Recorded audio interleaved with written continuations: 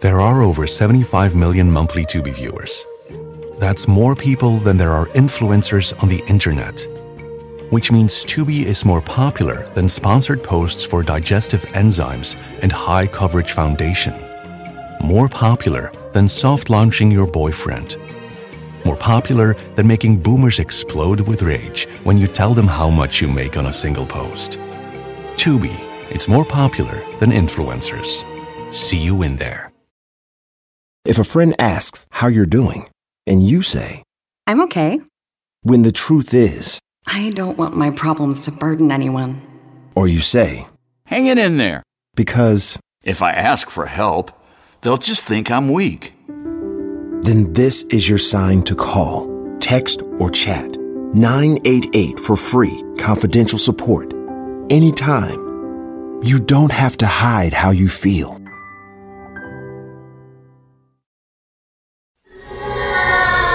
Whether thou art a ghost that hath come from the earth, or a phantom of night that hath no home, or one that lieth dead in the desert, or a ghost unburied, or a demon, or a ghoul, whatever thou be until thou art removed, thou shalt find here no water to drink. Thou shalt not stretch forth thy hand to our own.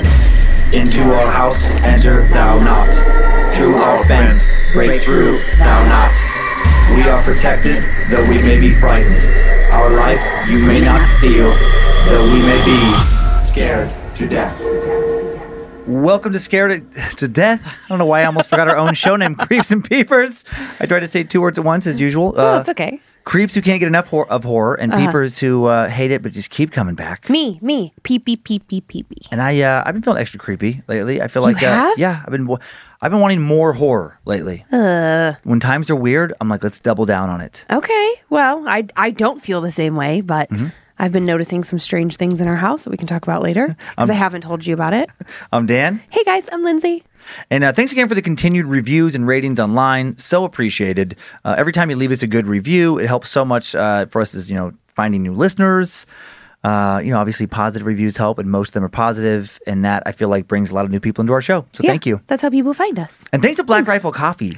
Yeah. Oh my God, we got such a huge gift of, it felt more worthy of a coffee shop than an individual. I know, it was so generous. So many bags of coffee, shirts, so many of the socks, stickers, the cold, mugs. It's not like cold brew, but cold brew, like the stuff that's canned. Oh my God, so good, and we're all drinking it, and we're extra alert. We're hopped up.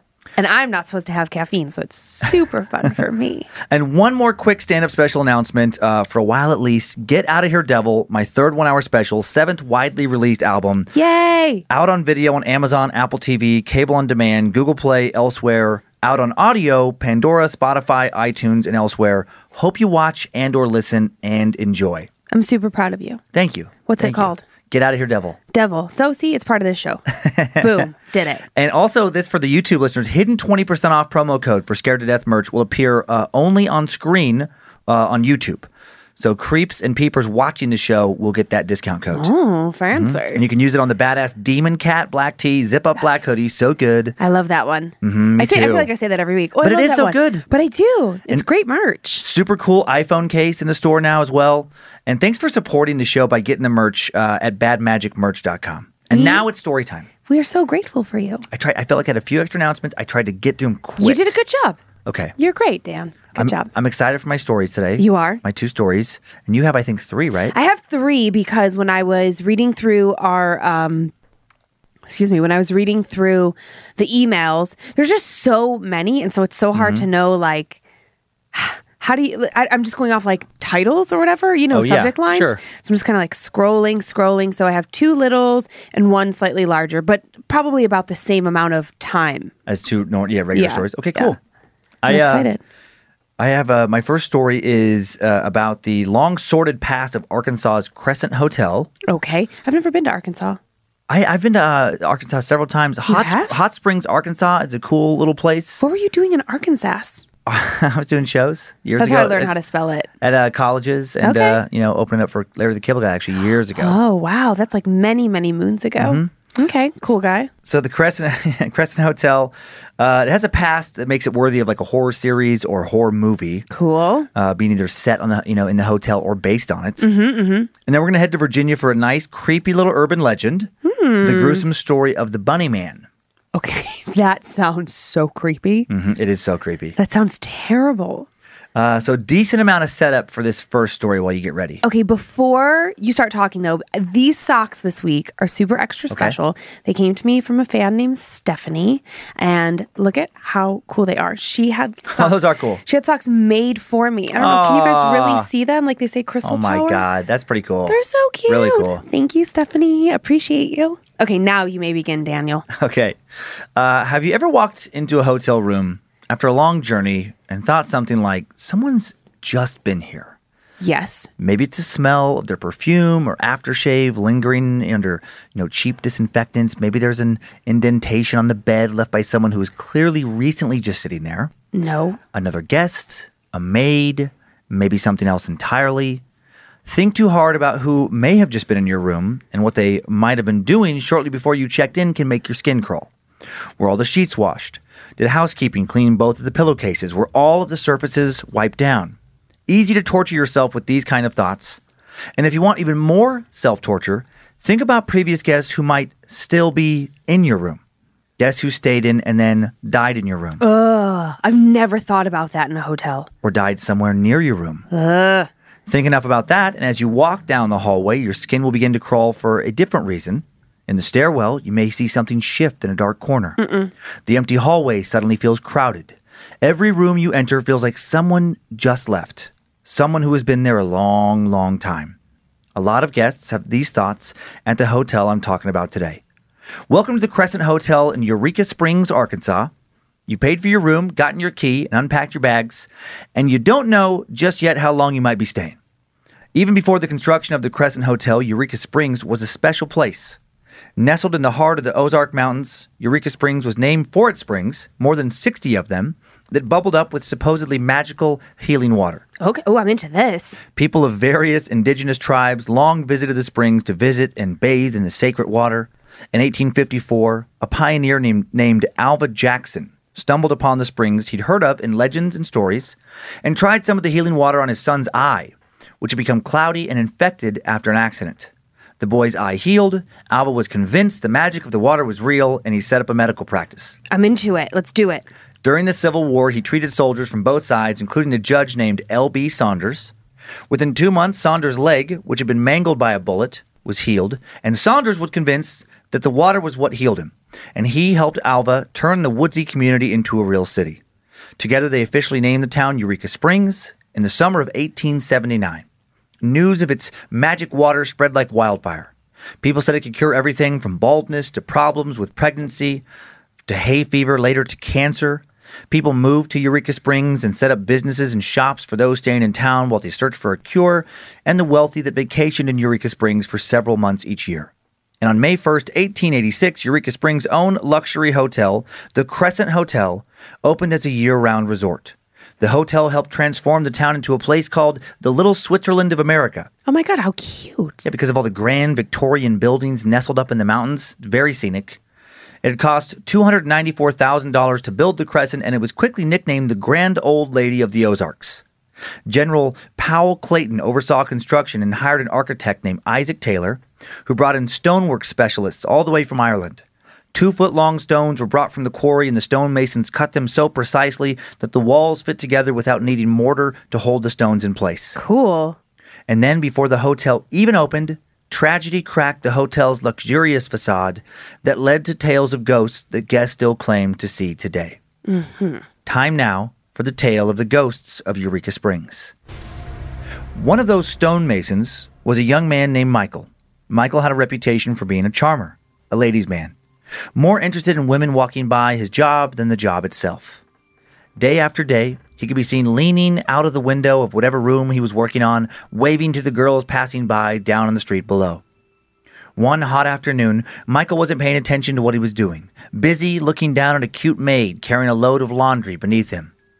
He called out hello to her, and they talked for a while. And then maybe it was because of the heat making Michael's grip on the window slippery, or maybe he just leaned out a little too far to talk to her. When she turned to walk away and he yelled, "Wait, don't go!" he slipped. As the girl turned around, she watched with horror as Michael lost his footing and fell 3 floors to the ground below, where a sickening crack echoed as he landed on a pile of rocks. Bah. Blood pooled under his limp body. He died instantly from the fall. Not having any family in the area, he was quickly buried in the woods behind the hotel. Everyone wanted to forget the disaster that happened from the window of room 218, but Michael wouldn't allow himself to be forgotten. Since shortly after his death, many of the guests who have stayed in room 218 have checked out the hotel more than a little spooked after seeing a dark shape in their peripheral vision the night before. They looked tired. They didn't sleep well because they kept hearing their closet and bathroom doors slamming shut. Or when they tried to open those doors, they couldn't. Or worst of all, when they walked to the bathroom for a glass of water in the middle of the night, they saw 2 hands coming out of the bathroom mirror, grasping as though looking for something to pull them up. Hands that slipped back into the mirror and then disappeared. That's fucking awful. How could you sleep again after seeing something like that, lying there in your bed, wondering if the next time, whatever it was that tried to pull itself through that mirror, what if it actually succeeded? Female guests have claimed they felt something in bed beside them at night. A warm spot of energy pulling itself close to them. Was it Michael trying to charm them, hoping to seduce them, hoping they'd stay with him forever? The hotel's initial prosperity after its grand opening didn't last long. The popularity of the Healing Springs soon waned for unknown reasons. Maybe people just didn't believe in the water anymore. In 1908, under new ownership, the hotel became a boarding school for young women. Oh, smart. And this boarding school would lead to the legend of another oft-cited ghost. An early advertisement in Cosmopolitan magazine boasted, "Crescent College and Conservatory for Women, on top of the Ozarks. Famous for healthfulness and beauty of location, $300,000 fireproof building. Rooms with private bath, elevator, accredited junior college, general courses, art, music, expression, domestic science." But one girl who attended wouldn't be made into a model young woman. She wouldn't live long enough. In the early 20s, a girl named Helen was 17 and about to return home to Chicago for Christmas when she received a letter from her father. The letter said that she should bring everything with her because she would not be returning to the school in the spring. She would be getting married instead. And Helen sobbed. She loved the school so much, she hated living with her father. She had no desire to marry whomever he said she must. So she decided to escape her father's vision for her future, and she drowned herself in the lake. Oh my. As she walked to the lake that night in her nightgown, she must have had to strain to see through the mist that enveloped the water that evening. It was reported to be especially thick.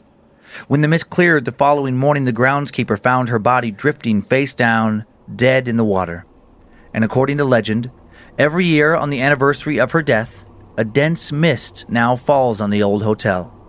And out of the mist, guests report seeing a young girl emerging from the lake, her nightgown trailing behind her. They hear her humming as she wanders the halls, looking for her old room, maybe trying to pack her bags, trying to accept her fate of returning home. But she'll now never make it to Chicago. She's trapped in the Ozarks forever. And once a year isn't the only time people see her. Every Christmas, an enormous tree is set up in a corner of the hotel's dining room. And years ago, a few days before Christmas, the manager unlocked the hotel to find that all of the decorative Christmas presents under the tree had been strewn all over the room. The manager thought it was a prank, even though he distinctly remembered locking the dining room doors the night before. And he put the presents back under the tree. The next morning, when he unlocked the doors, he saw that packages in the tree had moved to the center of the room, with all the dining room's chairs in a circle around it, as if to say, "Sit. You wanted to have Christmas, so let's have it."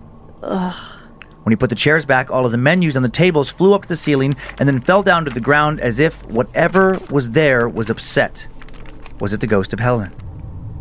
And sometimes a member of the hotel staff has looked into the Victorian mirrors of the hotel and seen a young girl standing behind them, staring sadly at herself. And then she seems to evaporate into mist. In 1934, the school for girls went out of business. And 3 years later, a man named Norman Baker purchased the old hotel. And Norman would be the author of by far the darkest chapter of the hotel's history. Norman Baker was an interesting man, to say the least. He was a former vaudeville performer, the inventor of the air calliophone, a machine that played calliope music. That's your favorite. My favorite. He traveled the world with a troupe of performers that claimed to do magical tricks like seeing into the future. He was a snake oil salesman, a professional con man. He knew how to get people to trust him, how to take advantage of that trust, and he took advantage of so many in Eureka Springs. He looked successful. Norman drove a hand-hammered, coach-built, Cord automobile, custom-painted in electric lavender. He wore dark, chalk-striped three-piece suits in the winter, white suits and matching shoes in the summer, and lilac shirts year-round. Funny. He sported a diamond horseshoe stick pin and a watch fob as heavy as an anchor chain. Norman Baker turned the hotel into a medical clinic. He named it the Castle in the Air, nicknamed it, and claimed that he, a world-renowned doctor, had the cure for cancer. Oh. But he had no such thing. He broadcasted advertisements for his miracle cure over the radio, reaching sick people coast to coast with a golden promise. He could help them, but he couldn't because he wasn't a doctor, and his lies would soon turn deadly. His cure for cancer was no more than some water, corn silk, carbolic acid, and ground-up watermelon seeds. What? He would inject this concoction wherever he thought it might work, often into patients' eyeballs. Or into holes that he drilled into their skulls. Yeah. Norman was a monster, truly a mad scientist. He had one wing of the building sealed off, labeling it a psychiatric ward. Yeah, I bet. There, his patients, crying out in pain, would be sequestered away from prying eyes so they wouldn't deter additional people from being conned and tortured as well. He experimented with reckless abandon, and when someone eventually died, and so many died, Norman disposed of them by shoving them down a chute where the corpses piled up in a disposal room. Ugh. No bodies could be taken to the morgue during the day because the clinic claimed to have a 100% success rate. At night, a nurse would arrive and one by one place each dead body on a gurney and wheel it down to the morgue. Oh my God, what an awful job. She was the only one allowed to be in this portion of the building. The only sound that filled the halls would be the creaking of her gurney as it rolled down the halls and the thump sound of another body hitting the slab. And today, nearly a century after she moved the bodies, guests claim to still hear her. Beginning around 11:30 each night, they hear the creaking of her gurney as it rolls down the hallway and her shuffling footsteps following behind it. Sometimes they feel the tug of a hand on their foot as they sleep, as though the nurse has mistaken them for a dead body and is trying to drag them off to the morgue. Sometimes they hear a quiet chuckle. Some guests have claimed to hear her speak, to say stuff like, "You're a heavy one, aren't you?" Oh. When they open their eyes, some have claimed to actually see her, an older, solidly built woman with gray hair and flat, dead eyes, leaning over them, wearing a little white cap, a neatly pressed uniform, and no name tag. No name tag needed if you only interact with the dead. Once word began to trickle out about what was going on in Baker Hospital, the people of Eureka Springs reported him, and his history of fraud drew the attention of the FBI. After a standoff with local police and the FBI, he was finally imprisoned, sadly not for long. He would go on to commit more acts of quackery, but that's not a part of the Crescent Hotel story. The residents were so angry by what had happened that they broke down the doors and trashed the place, even tried to burn the building down. But someone or something prevented that by supposedly turning on sprinklers that hadn't worked in years. Weird. Maybe the ghostly inhabitants of the Crescent Hotel were fighting for their building. For years, the building passed from owner to owner, was used intermittently. In 1997, the building was purchased by Marty and Elise Roenick, who oversaw an expensive 6-year restoration and renovation. When the hotel reopened as a hotel for the first time in over 100 years, new reports of hauntings immediately followed. Guests to the newly renovated hotel have often come back after a night of sightseeing and fine dining, only to see apparitions like what appears to be an 80-year-old woman in front of room 419, searching for her key. "Do you have my key?" she'll ask the guests, and then disappear into the wall. And when guests take a picture of their vacation posing in the hotel's lobby, they might not see what's behind them at first. But when they take out the photos, later some see the grin of a little boy hovering around their knees. Or they'll see a man in Victorian clothing standing behind them giving a small smile. Who are these ghosts? What forgotten stories are they a part of? How and when did they die, and what did their deaths have to do with the hotel? Sometimes a person doesn't appear at all, but the guests will come back to find the luggage they'd unpacked piled back into their open suitcases, flung haphazardly by someone or something trying to tell them to get out. One time, a repairman left his tools in the basement, then he popped back down to quickly grab them before heading out for the night. As he descended the stairs, all of a sudden, all the washers and dryers came on simultaneously, rocking back and forth, flashing the lights on their displays. He quit and never came back. One morning, the cook Steve was slicing vegetables for the night's dinner when all the pots flew off their hooks and crashed to the floor, but not one of them touched him. In fact, the pots and pans made a perfect circle around him. After all these occurrences, owner Elise Ronick hired 2 mediums, Ken Fugate and Carol Heath, to read the building.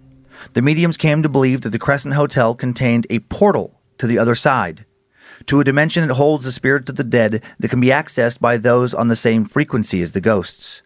After hearing this, Elise decided to start a ghost tour with the information she had from the mediums. Sounds like a terrible idea. And when she started her ghost tour, she quickly saw that each group experienced the same thing.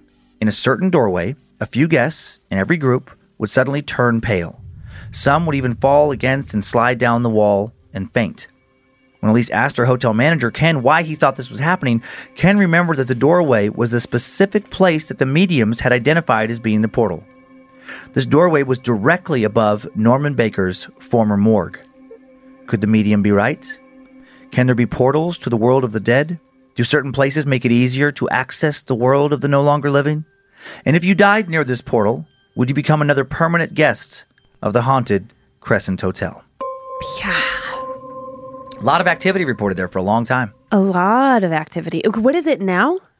I believe it now is the Crescent, the restored Crescent Hotel. Oh, it still is. So you can still stay there. Yeah. Okay. Do you want to go? I mean, if we were going through there, yeah, I mean, it's really pretty. I do have some pictures. Okay. It's like so this first one is like the hotel when it was originally built. All right. Oh, wow. It's a pretty grand hotel. Yeah. Really, I mean, I know it's just a sepia tone photo, but it's really pretty. This next one's a more recent picture. Okay. So the restored version. Show me what you got. That's beautiful. Yeah. I would totally stay there. And then this next photo is a mugshot of Norman Baker. So that's that. And there's he's a story into himself. He went on to do a lot more quackery and I know, hurt a lot more people. I'm very intrigued by him. He seems like a time suck topic. He does. He does seem like a time suck. Yeah, because I'd never heard of him before and I couldn't believe that he pulled that off. And I was like, why wasn't he called like a serial killer? Well, because he was doing it under the guise of practicing medicine. Mm-hmm. And so God knows how many people died. It reminded me of H.H. Holmes, this murder case in Chicago. Oh, interesting. Well, when you were saying the drilling in the head, I thought Anthill Kids. Oh, God, yeah. Now he was, I mean, that was the age of like the bottomies, like where people would do things like that. But this guy had zero medical training. I mean, he was just torturing people, needlessly. He was helping no one. He was trying to grow some watermelons. He was trying to grow watermelons. This next one is the morgue. Okay. That they give tours of with the ghost tour now. As soon as you said that, I got the chills. Just morgue. My body was like, yeah, who knows how many people made it down there. Ooh, what's that like weird picture hanging up? I think that is Norman Baker. If not, it's the hotel's founder. I'm not sure. It didn't say in the caption. I don't really know why that picture would be there. It feels out of place. Right. I think it's either the founder of the hotel or I would guess. I'm just guessing, I guess. Or Norman Baker. Very creepy. This next picture is the embalmer's table in the morgue there and like a weird little white mist that was caught above it on some tour. Oh, yeah. They're like taking a picture over some lady's shoulder. I was so confused by the woman for a second. Yeah. And there's the other guy's elbows, part of some ghost tour photo. Yeah. It is kind of foggy over the table. And here's a nighttime photo. I do love these nighttime photos of these older hotels. Just a little spooky. That is spoopy. Yikes. So cool looking, though. Really pretty. It's a really pretty hotel. But terrifying. Mm-hmm. Okay, now I have to say, before we discuss this, that right as you were starting this story, I took a sip of my coffee and burned the roof of my mouth. No. I was just over here like... Holding it in. Good job holding it in. That's a terrible feeling. Oh, it's so awful. So awful. Okay. Okay, so going back in the story, I do have one question. What the fuck is domestic science? Oh, I know. I tried to I was like, what does that mean? I didn't want to stop story. I didn't want to stop either, but I'm like, does that just mean home ec? Yeah, that's like a fancy term. I mean, it was like a school to create proper ladies, or however you want to phrase it. School. Right, exactly. They weren't going to go into the workforce, or not in any kind of like leadership way. I got the feeling from reading about it that it was more like for if you wanted to be an administrative assistant, or mostly to be a housewife. And to run the home. I was taking it since it was a boarding school. I just took it as like girls who were maybe not really willing to conform to society, parents who had a little bit of money who said like, bullshit, I'm going to marry you off, or like, so you're going to go learn whether you like it or not. Right. We're going to turn you into a quote unquote lady. Lady. Okay. So the guy that like leans over. Yeah. Michael, room 218. Oof. Yeah. That one really creeped you out. Yeah. Just because it feels like an accident that really just kind of thing that happens. Oh, yeah. People Somebody just do falling out. stupid things. Like when I see people window washing, yeah. or I see, like construction and they're way up there. Yeah. I'm like, oh God, oh God, oh God. And of course you would haunt it. Mm-hmm. That'd be such a awful kind of death. The Norman Baker stuff was the stuff that got me the most. Okay, tell me why. Because that feels like a season of like American Horror Story of something. Oh. Where just like, God knows how many people were tormented so ruthlessly by this guy, and then just like dropping the bodies down the chute. Well, that little old lady that would get them. I love how I just made her little old lady, but like, what's her deal? Who feels comfortable just moving dead bodies by themselves at night? In the middle of the night, knowing that this is like super shady? Yeah. I'm guessing, I don't know, must have paid her all right. Yeah, must have been desperate for work. Right, or that, yeah. But I would absolutely, if going back to Michael, the mirror thing. I was yes, like, that was a creepy detail. Yeah, I was okay. I'm like, okay, fine. Even in my mind, I was thinking, okay, if we ever went to Arkansas and we stayed, I can't help myself. We ever stayed at the Crescent Hotel, I would be okay with that room because, like, we could just stay up all night. I was actually building out this whole scenario in my head. Like, okay. I bet it has a sweet little bar in the lobby.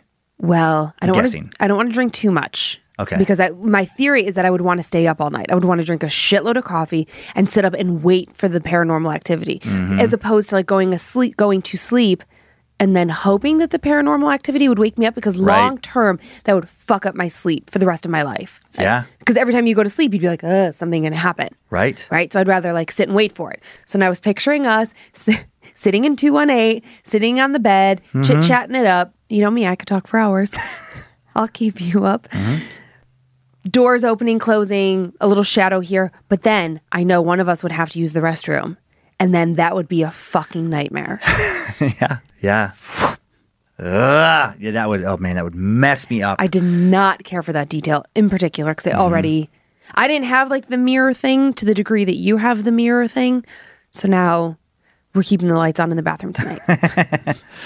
You ready for the next story? This is a super weird one. Okay, I felt like there was something else I wanted to say about that. I was making little notes in my head. I was thinking burnt tongue, domestic a lot of science. different details in that. I think I have to start making notes. Yeah, bring in a little notepad. Do you have a pen, Dan? I do. You can have some notepads for Would you mind sharing it with me? Our next Bunny Man story. Yeah, because you know what? Honestly, just a little into my psyche here. You'll be telling a story and then you'll say a detail and I get so hung up on it that my mind starts going and I'm like, I have to ask you about that later. And then I'll just be trying to like remember that detail as you're talking and it's like when you're trying to go to sleep and you're like, I have to remember to do that first thing tomorrow. Right, and then you don't remember first thing tomorrow. Okay, Bunny Man. So a little bit of setup for this one, not much. Okay. The legend of the Bunny Man began in 1970. That year, a young couple parked in a driveway not far from a train overpass. Good old-fashioned makeout spots. They had a terrifying encounter. Someone appeared very quickly, yelled something having to do with trespassing, and threw a hatchet at their car. Fuck. That's what Brian Conley, Fairfax County historian, says. He says they did not get a very good look at the person. All they really got was dressed in white or light-colored clothing and may or may not have had something on his head, and that something may have been bunny ears. And the story was retold, and retold, and became, eventually he definitely was wearing bunny ears. Who was this oddly dressed man appearing out of nowhere and throwing an axe at a car just southwest of Washington, D.C.? That's so weird. No one knows, but there's now a lot of Bunny Man stories. Some may be true, some are definitely urban legend. Part of the fear surrounding the Bunny Man stories, I think, is not knowing where the truth ends and the legend begins. For sure. So time now for the tale of Clifton, Virginia's Bunny Man. Before the arrival of European settlers, the present-day Clifton area, just 30 miles from Washington, D.C., was once the hunting grounds used by Algonquin-speaking members of the Dogue tribe. Then European settlers, composed mainly of Scottish merchants, created the first nearby port settlements of the area in the mid-1710s. Land near Clifton began to be settled shortly thereafter. During the Civil War, the U.S. Military Railroad Construction Corps built a second railroad next to the Orange and Alexandria Railroad in order to supply the Union Army with timber for railroads, bridges, and firewood. By the start of the 20th century, Clifton was a small farming community centered around a railroad stop with a one-room schoolhouse, a general store, a post office, and a courthouse. Not much happened in Clifton. Yes, it was near America's capital, but it was also a sleepy little town. And then one day, according to the Bunny Man legend, everything changed.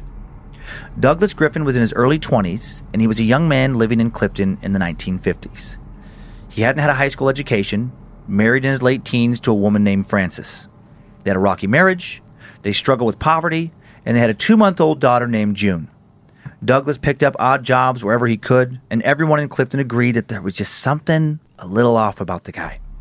He had a flat affect, didn't blink a lot, and he was incredibly, strangely strong. One farmer saw him chop log after log after log for hours without ever needing or taking a break or taking a drink of water. In the weeks leading up to Easter Sunday, Frances insisted that they go to her parents' house for a big family meal. They would bring the baby June. Douglas agreed, and on Easter Sunday, they set out for the 2-hour drive. After about an hour, their car got stuck in some mud. As Frances and Douglas tried to unstick the car, Frances threw up her hands and she shouted, "You always do this. You always find some reason that we shouldn't do what I want to do." And with that, she supposedly marched off into the woods with her baby in her arms. That's a weird reaction. Douglas was furious. How was this what he wanted? His hands began to shake. He could feel a pounding in his head, a ringing like an alarm bell. How dare she? And then something inside him snapped. He grabbed a hatchet from the trunk of the car, walked into the woods after Frances, and then Frances and baby June were never seen alive again. Eventually, when she didn't show up at her family's that afternoon and didn't call that day or the next, Frances's family notified the police. Authorities found Douglas at his house, calmly smoking a cigarette on the front porch. And when they asked him when he had last seen his family, he said that he and Frances had had an argument. She walked off. He looked for her until sundown, and then he finally gave up and went home, hoping that she would meet him there. And she never did. And the police did not believe him.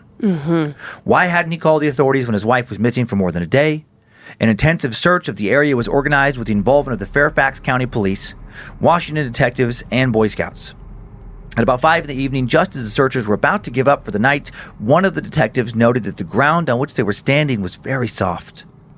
They started digging, and soon they saw the mangled, torn-apart bodies of Frances and baby June. They'd been hacked to bits with an axe, then carelessly buried. The trial that would follow was short. Douglas's lawyer claimed his client was insane, and when the verdict came in, it was that Douglas should spend the rest of his life in a mental asylum located a couple miles up the road. They let him out of the courtroom in handcuffs, and he had that same vacant look on his face. Clifton residents didn't like the idea of Douglas being held so close to their homes. They couldn't get the image of Frances's and June's mangled corpses out of their heads. They petitioned the state legislature to move him. The state legislature agreed. A new asylum was being built in a remote part of Virginia, and they transferred Douglas and other patients by bus to this new asylum when it opened. Or at least they tried to. It was a rainy day, and the bus driver was told to move quickly. People were yelling behind him. It was hard to concentrate. His eyes kept darting off to the sides to make sure his handcuffed passengers were staying in their seats. And when he looked back at the road, a deer darted in front of the bus. He swerved, the bus tipped over, and crashed with a horrible grinding of metal against the asphalt. In the cloud of smoke, no one could see anyone else. And when they did a head count later, one person was missing. Shit. Douglas Griffin. Police searched the nearby woods for hours. They figured that eventually something would have to show up. A piece of tattered clothing, a shoe, maybe even Douglas himself, either alive or dead. But all the police found as the weeks stretched into months were the bodies of rabbits. Dismembered with their spines practically ripped out of their bodies. Bloody, torn apart, big bites taken out of their meat. He's eating them, said one detective. He's staying alive by eating the rabbits. Eventually, the officers gave up their search. They figured, how long could one person live in the woods, eating rabbits, foraging? And then after a long while, they forgot the strange and violent life of Douglas Griffin. Decades later, in 1970, a couple was parked in a driveway not far from a train overpass, and a man appeared out of nowhere and threw an axe at their car, shattering the windshield. Was that man Douglas Griffin? After that, the residents of Clifton started seeing a man with bunny ears in their backyards, ransacking their garages, even once in a home. The homeowner entered the home to find their household pet mangled and gutted. People wondered, had the bunny man finally run out of bunnies to eat, or had he just gotten a little more unhinged? Then a couple years later, a group of teenagers, Alan, Mikey, Paige, and David, were bored, and their boredom would lead to a particularly gruesome encounter with the bunny man. It was Halloween night, and they'd been to a couple parties, but by midnight, everything had been shut down by tired parents and complaining neighbors. Piling into Mikey's sedan, the teens drove around aimlessly. They spoke of being excited to go to college next year, about what it would be like to leave their small town and live in the city. Eventually, Mikey pulled over by a bridge with a rail line at the top and a road running under the bridge. "Want to just get drunk here?" he asked his friends. They all agreed. It was as good a place as any. They got out of the car, popped the trunk, and pulled out a case of beer. After a while, David and Alan started messing around, probably acting drunker than they really were, and they started to push each other. Then David ran to the overpass and tried to scale the side of it and quickly fell off. Alan ran up the hill onto the other side and managed to get on top. "Guys, get down from there," Paige called. "Come back to the car." But if they responded, she didn't hear them. "Dicks," Mikey said. "Let's go find him." The two climbed the hill and scrambled onto the overpass. It was creepy up there, Paige thought. You could see all the cars coming and going, but they couldn't see you. When she tore her eyes away from the road, she was alone. "Mikey?" she called. "David? Alan?" Then something hit her in the side of the head and she saw a burst of white light. When she opened her eyes later, she saw them. Mikey, David, and Alan. Strung up like dead rabbits. Gutted and disemboweled, their bodies hanging over the side of the bridge, and then someone or something was standing over them. A tall figure wearing the face of a rabbit over his own face. He was crusted in dirt and sticks, and she could see the blood under his fingernails, dry and crusting on his hands. And then he raised his axe overhead and swung it down, and it was the last thing she ever saw. Is the story real? Who knows? Maybe, probably, it's just an urban legend. But is it based in truth? Has there really been some axe-wielding psychopath living in the woods around Clifton, Virginia? Many continue to claim to see the bunny man lurking in the shadows of bridges and swinging his axe back and forth, waiting for another victim, surviving off of whatever meat comes his way. According to the legend, the bunny man is still out there, and not believing in him doesn't mean he won't find you. It's just a weird, creepy story, right? So weird. And some really creepy pictures with it. Oh, I bet. I'm not excited about this. Okay, so picture number one. This is the bunny man. This is the picture that comes up a lot with his story. Oh, okay. Kind of a crazy one. Kind of crazy and feels totally not plausible. Yeah. This is somebody's interpretation of the bunny man. Who's also wearing a vest. Right. Bunny man's formal. Yeah, well. He's going to have some drinks later. Fancy pants. This is the tunnel in Virginia. Okay. Where I think that last story was supposedly happened. You can see the little bunny man hiding down there in the tunnel. I guess. See the shadow? Yeah, I can see. You can see his ears. Look in the back left of the tunnel. I know, but okay. And then this next one is just... Okay. Okay, zoomed in. Yeah, there you go. Now nice, I see nice it. job, Zach. I thought it was just like okay, don't care for that. And then here's this next one. I just super creepy bunny dude photo. Look at this weird... Oh my God, what is that? This is somebody, and again, for new listeners, you can find these pictures on the Instagram and Facebook for Scared to Death. But this is somebody just dressed up in an Easter bunny costume. What year is that? I don't know. I'm guessing like the 40s. Fuck, that is so creepy. I can't believe that kid is creepy. not crying. Oh, well, these next kids are crying. This is Can you blame them? This is one of the funniest pictures. I remember seeing this picture for the first time years ago, and I died. Oh my God. Whose idea is this? This is somebody, probably a dad at home. Dressed up in a crazy bunny costume, complete with paw kind of gloves and everything, holding a baby.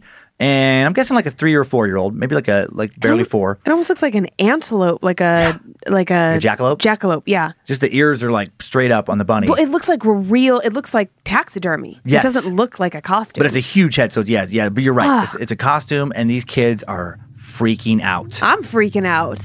I'm guessing that's some dad thought that'd be hilarious for I'm sure. an Easter picture. Yeah, and it is, and he was right. Nailed it. Crushed Nailed it. Good job, Dad. How old was Douglas when he don't know murdered his family? Because I was just thinking, he could still be out there. Yeah, theoretically, if it was in the 50s, yeah, he'd be my Grandpa Ward's age. He'd be in his 80s. Well, maybe he's a very angry Papa Ward. Oh my God! I mean, your grandfather can still wield an axe. Yeah, he can wield an axe. Yeah, he still can chop some firewood. Yeah, so I don't care how old somebody. I cannot speak. What the fuck? Even if an old man came at me in the woods with an axe unexpectedly, I would still be fucking terrified. And like the horror movie version, and again, admittedly, all these stories are just speculation. Sure. And the urban legends more so. But they're written, like a horror movie or laid out like a horror movie. But I mean, in horror movies, whenever they have like I'm thinking of like Poltergeist 2 and some horror movies, when they have a very old man character. Yeah. I mean, there's something, I feel like it's the same thing as like, it's scary for the same reason in a way that little kids in horror movies are scary. A little kid is not supposed to be intimidating. Right. An 85-year-old man is not supposed to be intimidating. They're usually like the least threatening people. They're usually the most peaceful, the most helpless. Right.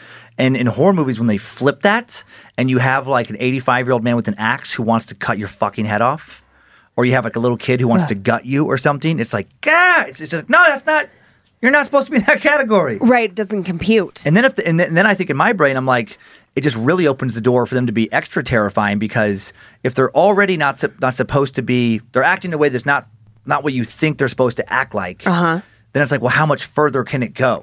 Pretty far, my friend. It feels like all the rules have been broken. So it's the fear of the unknown. Yeah. I did not like, as soon as you said that they decided to move everybody from one insane asylum to another, I was like, oh, fuck. This does not end well. Haven't you seen Con Air? Right, exactly. I mean, I can't believe they couldn't find him. That's urban legend. Doesn't matter. Yeah. Doesn't matter. Well, if they found him, then we don't have a good story. I know. But still. That's like that little detail, like, I was like, oh, come on. He can't be that tricky. Can't if he's a monster.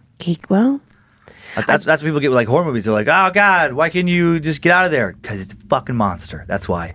But he's not like a monster like Supernatural. You don't he's know just that. a terrible fucking killer. You don't know what the Bunny Man is. Might have started off as Douglas, and now he's Michael Myers.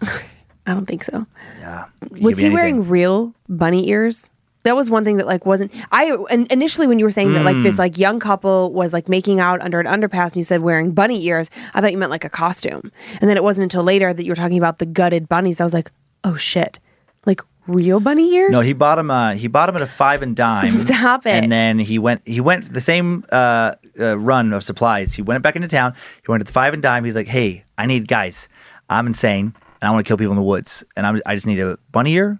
And I need some overalls, because that's extra creepy. And I'm going to need an axe. I'm going to need a hatchet. Can you shut up?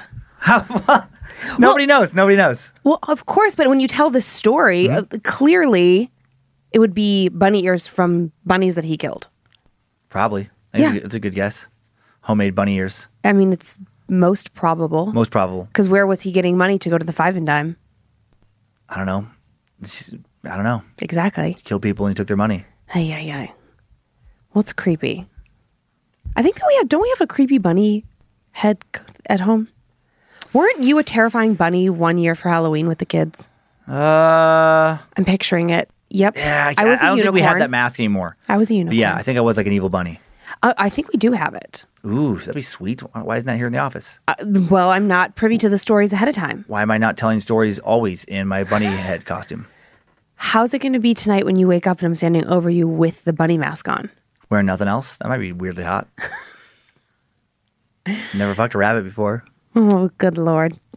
I don't have a tail, though. Oh, man. All right. We can figure something out. I just get like a wad of cotton balls, attach them to a belt. There you go. Get it real weird. How are you thinking? That would be a great prank. Yeah. Actually.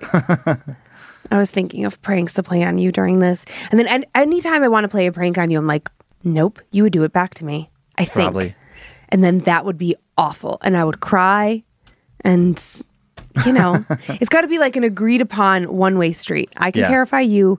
This is the limit of your terrifying me. After your stories, I'm going to talk about my prank. Your plank? Can you my plank? plank. No, my prank that I pulled on Kyler this past week. Oh, yeah. I'll wait till after the stories, though. Okay. And then I need to talk about some things that have been happening in our house that I have not been telling you about. Okay. I was waiting for this. Are you already rolling your eyes? No. Mm-hmm. You sure are. Do you have your squishy? I do. Okay. Okay. So our first story comes from an anonymous listener. A little Native American kind of background to it. Hey, Dan and Lindsay, I'm not the best writer, but this experience has stuck with me my entire life. Even writing it out now gives me chills. I'd like to think it's the reason I'm in my late 20s and still scared of the dark. Completely understand. Hopefully, I did it justice in conveying how truly terrifying this was for me, and sorry if the setup is a little bit long. My family is Native American, and my parents were very involved with practice and the belief system and traditions. My dad was a medicine man, and my whole childhood consisted of campouts and sweat lodge ceremonies. Cool. We even had a lodge in our backyard. From an early age, my parents would tell me whenever I got scared at night, it was because I could sense when spirits were around. That scared me, and I don't know why they thought this would be helpful. But I had always completely trusted my gut feelings. When I was 13, my parents separated, and my mom, my brothers, and sister and I moved to a very small town in Northern California. My dad became a long-haul truck driver and would visit us when he could, and sometimes we'd get to go on little trips with him. He moved in with an elder medicine man and we moved in with an elder medicine man and longtime family friend. He was the one who taught my dad the old ways. We were going to stay with him and help him out around the house as he was getting older and lived alone. The property was a couple of acres and about 5 miles outside of the actual town. The house was a large 2-story house with a back deck that connected to a side door to the garage. There was a set of stairs leading up from the land in the back to the deck, and we were right next to the side garage door. So it's sort of like this back system. I can picture it. Can you? I can too, yeah. Inside the garage, from the side door, there was a small hallway with a door to a room. The hallway then continued into the rest of the main garage, where there was also stairs leading to a large loft. My sister and I shared a room inside the garage. We admitted to each other that on occasion, we thought we had heard footsteps in the loft above our room at night, and we also always felt like we were being watched whenever we were in the hallway. But we were always together, and I had a dog, so we didn't think much of it. One night, my sister was staying at a friend's house, and so I had the room to myself. I was in the main house in the computer room, back when there used to be computer rooms, chatting with my friends on MySpace. When I decided to go to bed, I left the house through the back door and onto the deck.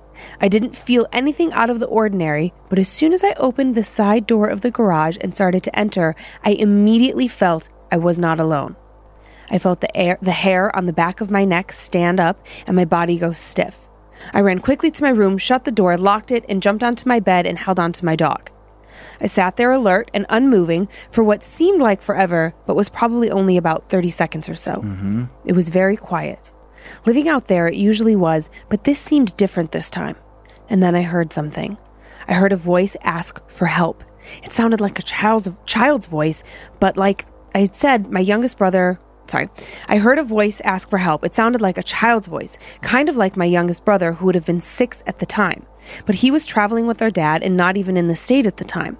Then I heard something walking very slowly up the wooden stairs next to the garage door. I say something because of the way the footsteps sounded. They didn't sound like human feet, but instead sounded like large, heavy claws, not soft like paws. I could now hear it walking in the garage hallway, and it again asked for help, but this time it called me by my nickname. Momo, help me. What? I was frozen with fear. The air felt so heavy and wrong. I could hear it walking in the hallway until it stopped right in front of my door. And again it said, Momo, help me.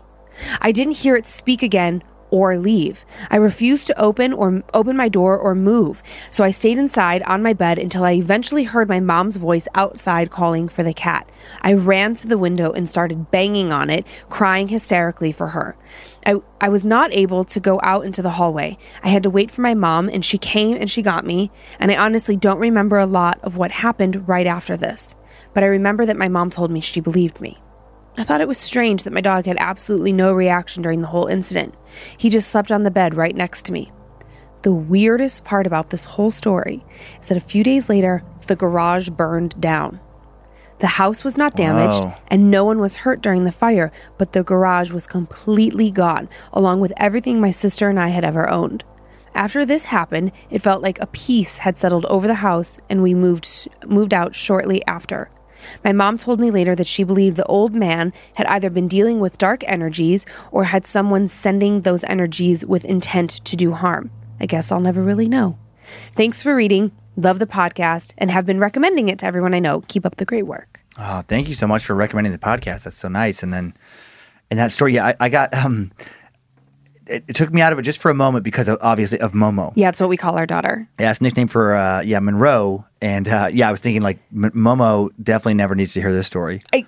Honestly, as I was reading it, I was like, okay, should I tell him ahead of time like about the nickname or not? Yeah. Because when I got to that part, I was like, oh What? no, Momo. I know. And then I love the suck if it happens to you, but the detail of footsteps on the stairs when you can hear, and it just doesn't sound like normal feet and like something hard. Yeah. With like claws as opposed to like a soft pad of an animal. Right. Almost. I bet there was even like maybe like a clacking. Mm-hmm. I could hear that in my head. I was just picturing something like really like bony and just like just like what?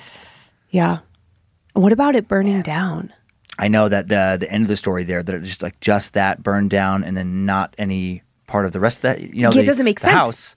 Yeah, because Right. like if the garage is here and there was a deck portion or like a walkway, if you will, that connected to a deck to the house, theoretically you would think the deck was made of wood. So how did the fire not spread?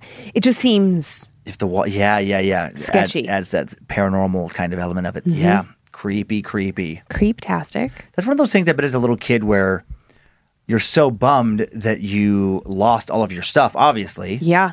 But also so relieved if you Right. thought like that your stuff was connected to this place that you did now you never have to go back to because it's That's true. burned to the ground.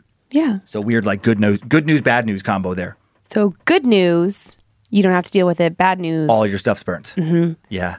good news for me. Yeah. There's a solution to the problem in our house. Bad news for you. I'm burning the house down.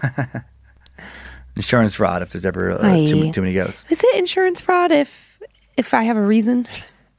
I don't think that reason counts for insurance. I don't think you're like, I had to burn it down. There was demons. There were demons inside. Probably Yeah. not. Then No. I become like a wackadoodle. So I don't think that holds up in court. All right, fine. All right, so this little story comes from Cincinnati, Ohio, which, I love Ohio because that's where I'm from. Got to give 3 a little ways. love. What? 3 ways. 3 ways? Mm-hmm. That's what I think of when I think of Cincinnati. What? Spaghetti noodles, chili, Oh. cheese. I was like, menage a trois? What? I thought you were having Gold Star chili. Skyline. Mm-hmm. Both of them. Okay. I do like it though. I do like chili with spaghetti noodles. It's weird Yeah, and it's delicious. fun. Yeah. Yeah. Okay. All right. Ready? Mm-hmm. All right. This podcast is spooky and I love it. I love the paranormal, but with this experience, I fear it more than I used to. I used to go ghost hunting with my family and friends. We have gone to multiple places such as Waverly Hills, multiple asylums, sanatoriums, and jails, and so on. But the one place that really stands out is the Cincinnati Reformatory. This place has its history of violence, priests that have raped children. The basement is known for a ring of dog fights and many other things. But the one place that really got me was the attic. I followed my mom and her coworkers and some neighbors of ours to this attic, while some of the others went down to investigate the basement. We trudged up there, and I automatically didn't like the feel of the room. Something about it felt ominous, but I sat down next to my mother in the circle they had created with the chairs. There was nothing up there but a table, and we set the flashlight there for the test that we knew was about, where the spirits can flip it on or off. So here I am, sitting with my back facing the wall, maybe like 2 feet away from the wall. The ground itself cement, and we begin to ask questions. My mom's coworker begins by asking if there's something there, and we hear a gunshot. This is a noise that has been said to have been heard throughout the night while nobody is there. So we ask another question. Are you a demon? And if that was, please, can you make another noise? First off, I absolutely hate this question, and I don't want to know if it's true or not. Well, lo and behold, from behind me, what sounds like claws start scratching the ground, and it starts running towards me. I quickly stand up, my neighbor next to me doing the same thing, and she has started crying at this point, and the flashlight flips on itself as if to say, yes. So immediately, I look at my mom and go, I'm done. And needless to say, that was the quickest I've ever gone down a set of stairs. I wanted to leave that place and go home, but we couldn't because we had rented the place for the night and had no way of locking the doors. And so I refused to go into the attic again. Now jump ahead a couple of months after that. My parents and I were invited to go back for another tour by my mother's coworker. I said absolutely not and refused to go, for which I am glad I did. The owners of the place hated being alone in there while they had to clean, so they would leave little recorders around the house as they worked. The week before my family went, the owner said the hallway smelled like decay for a full week. The owner also proceeded to tell my mother, who the owner did not know my name at this time, that they heard a name being called in the attic. When my mom asked what the name was, just for curiosity's sake, the woman said that something was calling the name Sarah. After that experience, I cannot go ghost hunting, and I refuse to. Luckily, the owner shut that place down due to their own issues of it taking over their personal lives, and now no one can tour it anymore, but I would never go near it even if that was an option. Thanks for reading my story. I look forward to listening to you all and the other spooks you share. Sarah. Yeah. I figured that was. I mean, that's interesting that she won't go ghost hunting anymore. That's it. She's after done. That. Yeah. I think that's how I would be. Maybe that's why I like this story, because I was like, oh, if I went to, Arkansas and we stayed at that hotel and I had one experience, that's right. it. I have one experience verified by someone else and I'm fucking done. Just so you know, like, we're doing this podcast, one thing happens that is definitely that you're like, yep, saw that too. This shit's over. Someone else is going to have to sit in this chair. There's no way. Yeah, to see something like, definitely verified. Do you feel differently? No, that would change. That would be a huge change. I was thinking of like the little claws she heard like coming up behind her in the attic. And if, that would be such a weird thing where... Well, I think about Joe. I think about Joe's experience, many months ago now, where he walked home. He hears somebody from the kitchen area of his home. Hello? Or was, hello? Yeah, like that. Yeah, hello. And then it's just like, wait, what? Like, that can't be. Mm-hmm. And then after that, his daughter goes, Dad, did you just hear somebody say hello? Uh-huh. That's the part where I'd be like, what? No. It was Maxine, I think, was that ghost's name, if I recall correctly. But if it was that version, I mean, like, hello is fairly harmless, right? I guess that wouldn't do me in, right? But if it was that same kind of thing where you see a creepy little man, like in the corner of the room with like red eyes or some little thing, and he's like scurrying around in the shadows and moving in like a weird way, and like moves in a very certain direction, then exits, right? And then you don't share any of that. And then the person you're with says, yes. Oh my God, did you just see a creepy little dark shadowy man in the corner scurry around and then pop out that window? I'd be like, that would change everything. Right. That would change everything to have it verified like that. I agree. Yeah, no thank you. Ha. I have one more for you. Okay. Just to tie it all up, we have another American Indian story. So I thought that was a nice little sandwich here. Mm-hmm. All right. Ready? Yeah. Okay.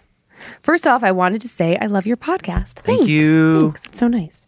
My coworkers got me hooked on Time Suck, and from there I got hooked on Scared to Death, and I am a creeper. I need to sum up a couple of things before I get to my story to help you understand a little bit more about me. I was born with a veil, which in my Indian heritage says that I have a sixth sense, and I can see, hear, and feel all the things that go bump in the night. All of my life, I've seen shadow people, and they see me. Although they've never really bothered me, I still see them everywhere. I can also feel the evil that exists in some places. I can walk into a room and know exactly where the entity is and how evil it is. I can feel it following me around a room. I can also walk past people and feel the horrible things that reside inside them, and they know that I know because they will turn around and give me such evil smiles that make my skin crawl. Anyway, several years ago, I started dating this guy. He told me he had been into black magic, but had gotten away from it. He also said that he still had a footlocker with all of his books, dark magic books, and Ouija board inside of it. I could feel it every single time he opened the footlocker. It was a horrible wait, and extremely violent nightmares followed. I knew something wasn't right about it, but I didn't think anything of it since he had said he had stopped practicing. We eventually moved in together. The house soon took on a heavy weight. I saw more and more shadow people.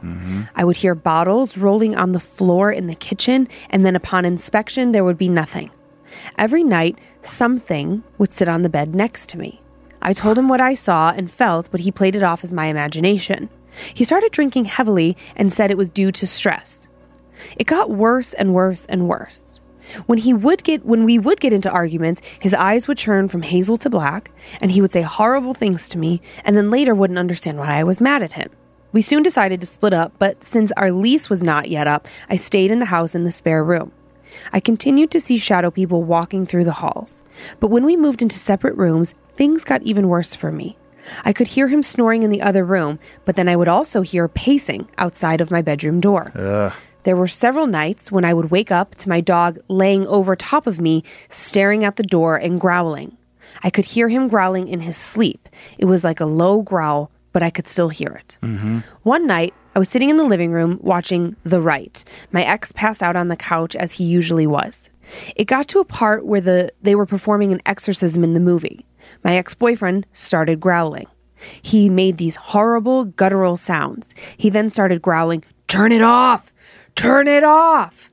His face started contorting and his chest started heaving upward like he was being pulled. All the while, he was still growling, "Turn it off!"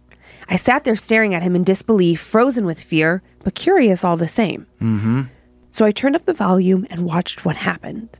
He continued to growl and move, but still was passed out. After what seemed like an hour, he lifted his head and yelled, "Turn it off!" So I did. He got quiet and relaxed once I turned the movie off. I didn't know what the fuck was going on. I sat there staring at him for a minute and then got up and went to my room and locked the door. I called my friend the next day and told her what had happened. She rushed me to a medium she saw regularly the very next day. My friend was babbling away about the problem to the medium while I sat there quietly. The medium kept staring at me with such curiosity that I finally said, "What the fuck is wrong? What?" Right. He said, "Let me see a picture of him," meaning my ex-boyfriend. I hadn't even started to tell him my problem yet, so how could he even know? So I showed him a picture of my ex-boyfriend. He was happy and smiling in the picture, and it was one of our few happy days together. The medium just about fell over in his chair. He yelled at me, "He has something attached to you." That's what I'm seeing. It's trying to hide itself. It's watching everything you do, and it reports back to him. He also has several demons attached to him, he said. This guy is drinking to try and block out the voices that he hears. He said, "Get away from him now." The medium said that in the meantime, until you could move out, go home and sage your home. My friend and I did just that. We spent 2 hours opening every single door and blowing smoke into every single corner. I didn't tell my ex-boyfriend where I had been that day or that I had saged the house. As soon as he got home, he screamed and yelled at me, "What did you do? What did you do?" I told him I didn't know what he was talking about. He continued to scream at me, "You did something to the house. I can just feel it." I just looked at him and told him he was crazy. That night, when I laid down, something came into my room while I was wide awake and kicked my bed hard, angrily, and repeatedly. I sat up and walked to the living room where my ex was and told him what had happened. He just shrugged his shoulders and said that I was the crazy one, and he knew what I had done. I couldn't take it anymore and soon moved out, but there is still something lingering around me at all times to this day. After a few years, I now have a new boyfriend, and we recently moved in together. One morning, he sat up looking very confused and concerned. He said, "I need to tell you something, but I don't know how to say it." I told him to just spit it out. He stared at me with a look that I had never seen on his face before and said, "Okay, I had a really bad dream last night. Something was trying to climb up your legs while you were sleeping, something black and very evil." He said, "I kept kicking it off of you, but it wouldn't let you go. It just kept trying to climb up on top of you, and then it got mad." And I just said, "Excuse me?" He said, "It got really mad, and then it jumped on me, and it got in my face and screamed this horrible sound. I could even feel the cold breath coming from it. It wants you really badly, but I won't let it take you." Frightened and feeling defeated, I told him that you are not supposed to feel coldness in your dreams, and was he sure that he was asleep? He said he didn't know, but he hoped that it was just a dream. I told him that I see black shadows outside of our bedroom door every night, but I had never seen it come in. I also told him about my ex and the medium. He shrugged his shoulders and got up, still looking concerned. We now sleep every night with him holding me tightly. I don't know what this thing is or why it's still attached to me, but it still haunts us every single night.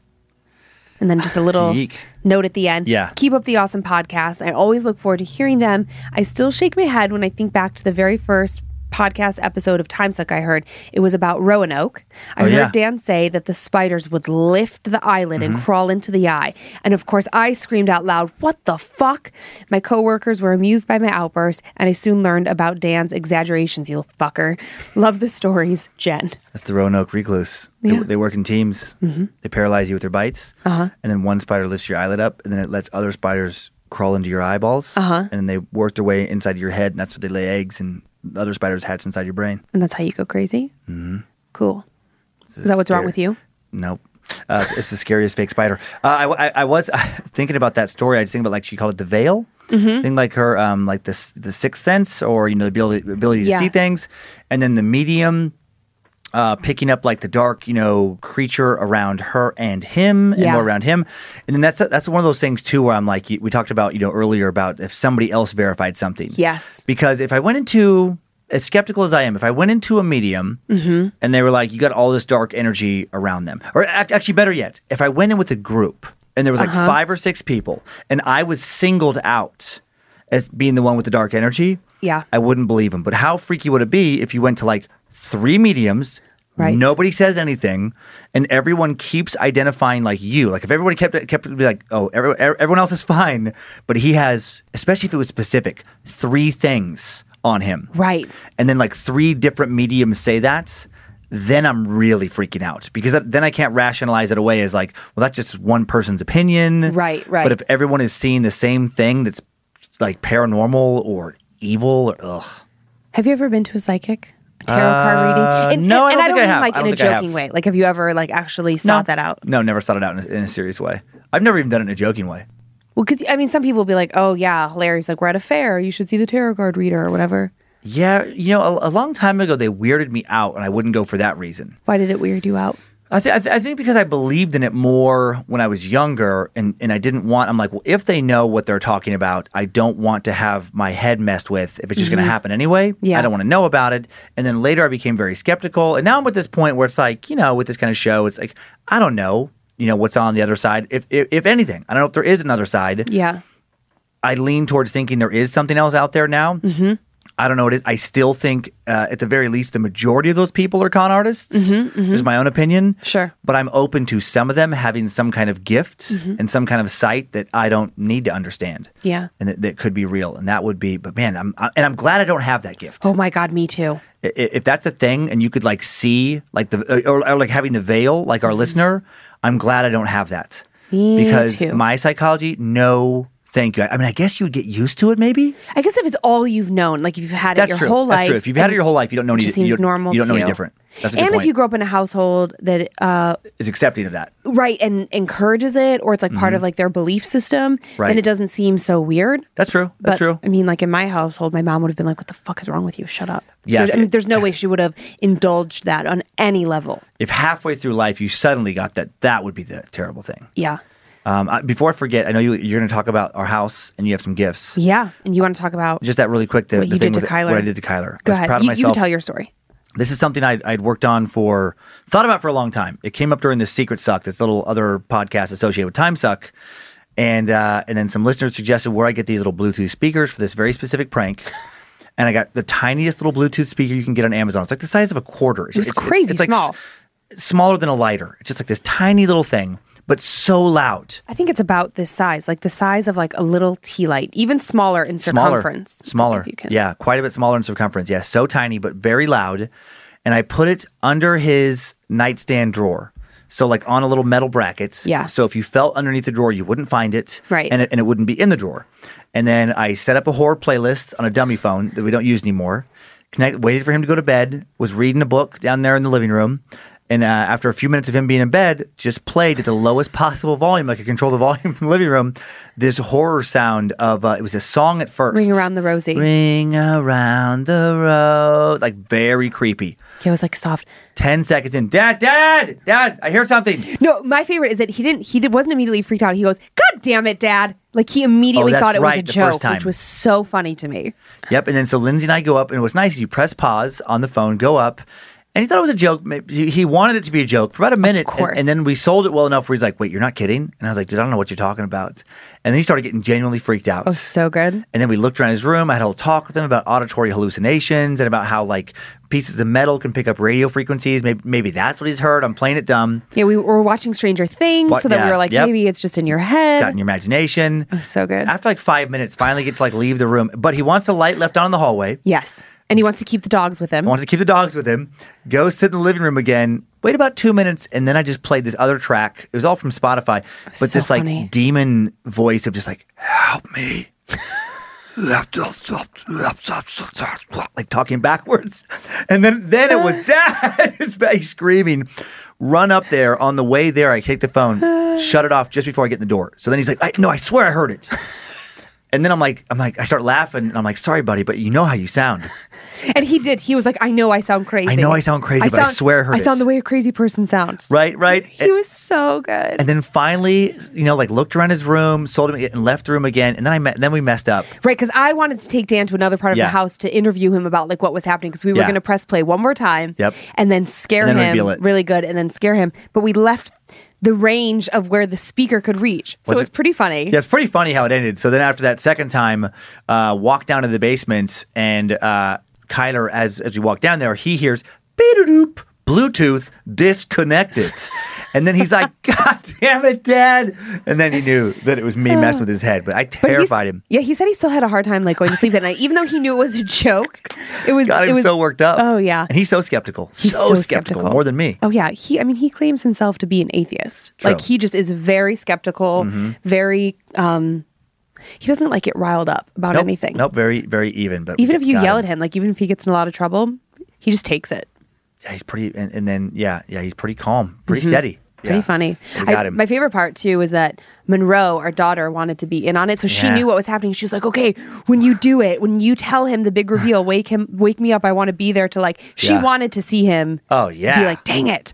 But she was hard asleep that night. She sleeps so hard. Yeah, well, especially because I've been taking them on these long ass hikes every day. I'm working those kids out during this quarantine. Oh yeah, so funny. Well, speaking of our house, so I haven't been telling you this because I figured you would just like roll your eyes or say it's my imagination, but sounds about right. You just said you figured that, yeah. Just a few minutes ago, I was just saying that like if I lived in a house that was like accepting of things, it would be easier to talk about these things. You also said if somebody else like heard those things with you, you would want to leave. So it's like there's pressure on me not to back you up on any of this. Fair. Okay, fair. But also, I didn't say I'd like, it depends what it is. You know, if like you thought you saw a little shadowy person in our room and you're freaking out and I'm like, fuck, no, there it is. You would also want to move. That would be fine because we would both want to move. You know what I mean? Like quarantine's not a great time to sell a house. But, yeah, no. This would be a terrible time to have a haunting. Oh my God. You're stuck with it. You couldn't even get a priest to come over, I bet. So they're like, sorry, I don't want the Rona. So you've been hearing something? I haven't been hearing something. I've been seeing something. That's why I'm a little like, out of the corner of my eye, in just various places of our house, just I'll see like a little like what's that? A flicker? Yeah. It's really bothering me because it's always a dark black, like it's not bright. It's not right. It's just a little something. Have you been seeing anything? I've not. I really haven't. I keep trying to tell myself that like it's in my imagination, it's this, that. And the other night, I actually thought this was so weird and I did not tell you this. I got up in the middle of the night to use the restroom and I think I pulled a tick out of my neck. You should have showed it to me. Well, I went to the bathroom and I would like use the restroom, wash my hands, which obviously like I'm in front of the mirror. And I was like, oh, what's that black thing on my neck? And I pulled something out of my neck. If you pulled it easily, it probably wasn't a tick. Okay, maybe it was just like a little. I think it's probably a little weird. I didn't grow up with ticks. That wasn't something. I've had many a tick on me. Yeah. How big are they? Well, it this depends on how much pretty blood tiny. they have. I mean, they start off super tiny. They're very flat because their little head goes into your skin and starts sucking on the blood. And then they plump up and they're much easier to grab when they've been sucking on you for a while because they're filled with blood and they like turn into like a little ball. It felt like it was like just just barely in. Like I grabbed something and it was they're pretty hard. A lot of times they're so tricky and they're so small to get out that it's easier to take like you hold a match to like a little pin and then you touch the hot pin to the tick and that'll cause it to pop its head back out and then you grab them and then you burn them. They're super fucking gross. Yeah. Well, maybe it wasn't that because like when I don't know, it was some bug or something. I don't know. But just like that on top of like seeing some shadowy things out of the corner of my eyes recently. Yeah. But it's like weird when I see it. Like I'll just be like, for instance, in our bathroom, doing my hair or something, and I'll open a drawer to get a brush out, and like I'm doing my thing, and I'll just kind of like look down, just as you do, you know, like I'll be listening to a podcast and I'll just see something like, what was that? That was weird. You know how sometimes we put things on the mirrors like little like notes for the kids, like reminders? Yeah. I'm just asking like in a nice way, would it help if I just wrote a note for you that just said, please remember you are incredibly mentally unstable. And then that way you get freaked out, but then you read the note and you're like, that's right. And then you're like, and you calm yourself back down. I'm asking in a friendly way. I did preface that saying that was a friendly way. Where is my hot yoga crystal loving boyfriend? I am ready for him. I want someone who leaves me love notes on the mirror and who tells me I'm pretty. I tell you pretty. You're beautiful. I don't tell you enough. I know. And, you know. I always feel like a weirdo. I know I have to work on getting over it, but I always feel like a weird, like Eddie Haskell from Leave It to Beaver. Like, oh, you're so beautiful. I feel like weird saying you it. say it like that. Oh, you're so beautiful. No one wants to be told they're beautiful like that. Oh, you're so beautiful. That's like, and now I'm going to take you outside and peel your skin off. I want to wear your skin as a mask. Exactly. Yeah. Creep. Okay, I know. Okay, so I thanked Stephanie for my socks, but this was we get so many gifts and presents, and I don't think that anybody wants to sit here for the next 20 minutes thanking them for presents, but you know how much I love skincare, Dan. I do. Skincare is my favorite thing. You're secretly a South Korean woman. I wish I was. Do you know how many products they use on average a day? 35. I believe it. That's amazing. They look so young and beautiful and plump and just... I used to think that their skin. I'm not talking about Korean American. I'm talking about from South Korea. I feel like I used to say that in my next life I wanted to come back as an African American woman. Now you want to come back? Because I love their bodies. I love the body. Korean or African American? African American. Black women in general. Yeah. Like I think their bodies are so beautiful. And they like have this ability to be a little bit thicker without it being like, oh, she's just fat. I don't know what happens to white women, but it's like. If white women have a belly, it's like a soft, pudgy belly. If a black woman has a belly, it's like hard and solid. I'm like, fuck yeah, you're hot. Like they're just solid people. I think the attractiveness is the ratio. And so, like white, black, whatever, like if you have a broader frame, and so your hips pop out a little bit more, and your butt pops out a little more, and your chest and boobs pop out a little more, then you can get away with like more weight overall, as long as the weight falls in the right spots. But it's the solidity of their bodies. Like, again, well, that's true. They're just. I don't know what it's got to be genetics, and I'm not a genius with this stuff, but it's just like. They're just solid. And I'm like, I want like a nice, smooth, curvy, thick body. You like a Serena Williams body, but not like a... Serena Williams? Oh, shit. Yeah. I don't pay attention to tennis. I just remember what she looks like. She's very... You're right, Serena. She's muscular. Beautiful. And she's very muscular. But no, I like the like... like a Beyonce.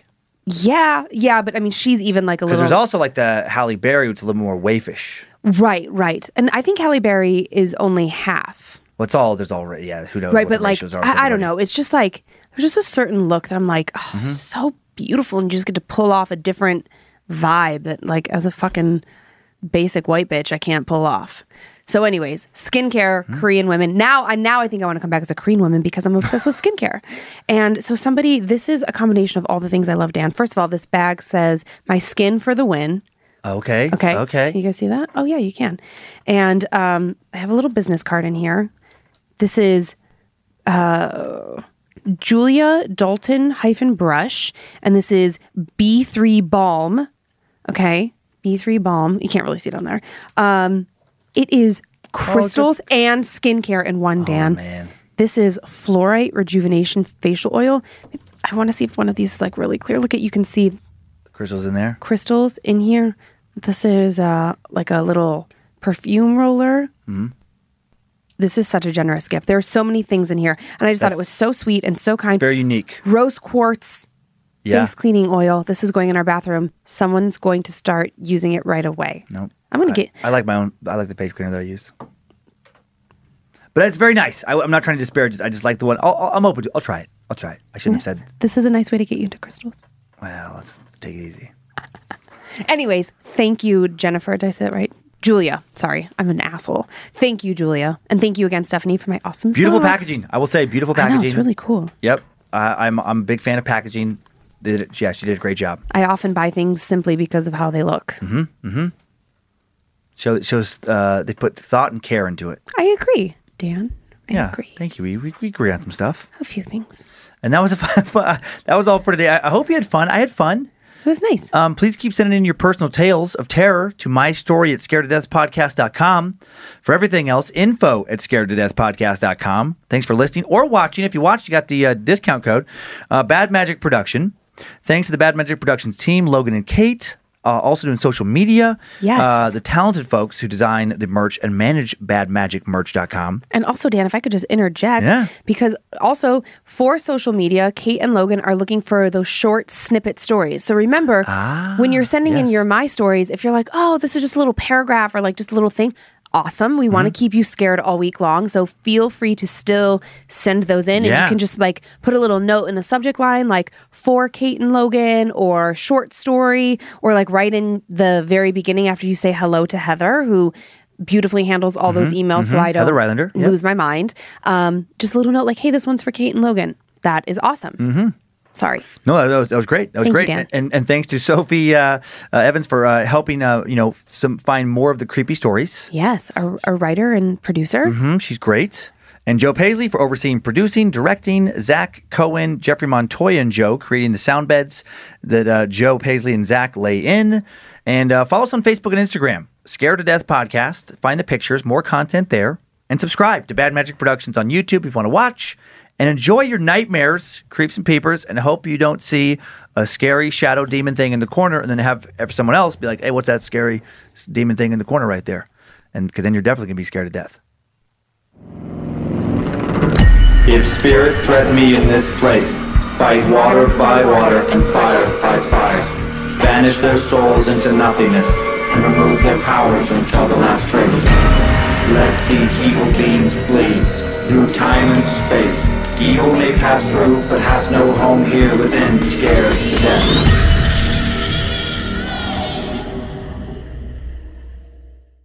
Spectrum One is a big deal. You get Spectrum Internet with the most reliable internet speeds, free advanced Wi-Fi for enhanced security and privacy, and a free Spectrum Mobile Unlimited line with nationwide 5G included, all while saving big. For the big speed, big reliability, and big savings you want, get Spectrum One. Just $49.99 a month for 12 months. Visit spectrum.com/big deal for full details. Offer subject to change. Valid for qualified residential customers only. Service not available in all areas. Restrictions apply. This show is sponsored by BetterHelp. What are the things that weigh you down on a day-to-day basis? What kind of stress are you holding on to? Do you spend much of your day going over things in your brain over and over until they are so distracting it affects your mental health? Well, don't worry. You're not alone. We all carry different stressors, some big, some small. When we keep things bottled up, the results can be negative. Therapy is a safe space to get things off your chest without fear or judgment. It's a place to work through what is heavy on your mind and heart so that you can feel lighter and happier. I'm always holding on to something. It's the way my anxious brain works. I'm continually worried that I've done something wrong, that I've hurt the feelings of someone I love, and that I have let someone down. I'm stressed that I'm not being a good enough mom or wife. I panic that our life will implode at any given moment and it'll all be my fault. Thankfully, I have an amazing therapist who helps me talk through each of these scenarios. After each and every appointment, I feel lighter, happier, and more capable of showing up as my most authentic self. Get it off your chest with BetterHelp. Visit BetterHelp.com/scaredtodeath today to get 10% off your first month. That's BetterHelp, HELP.com/scaredtodeath.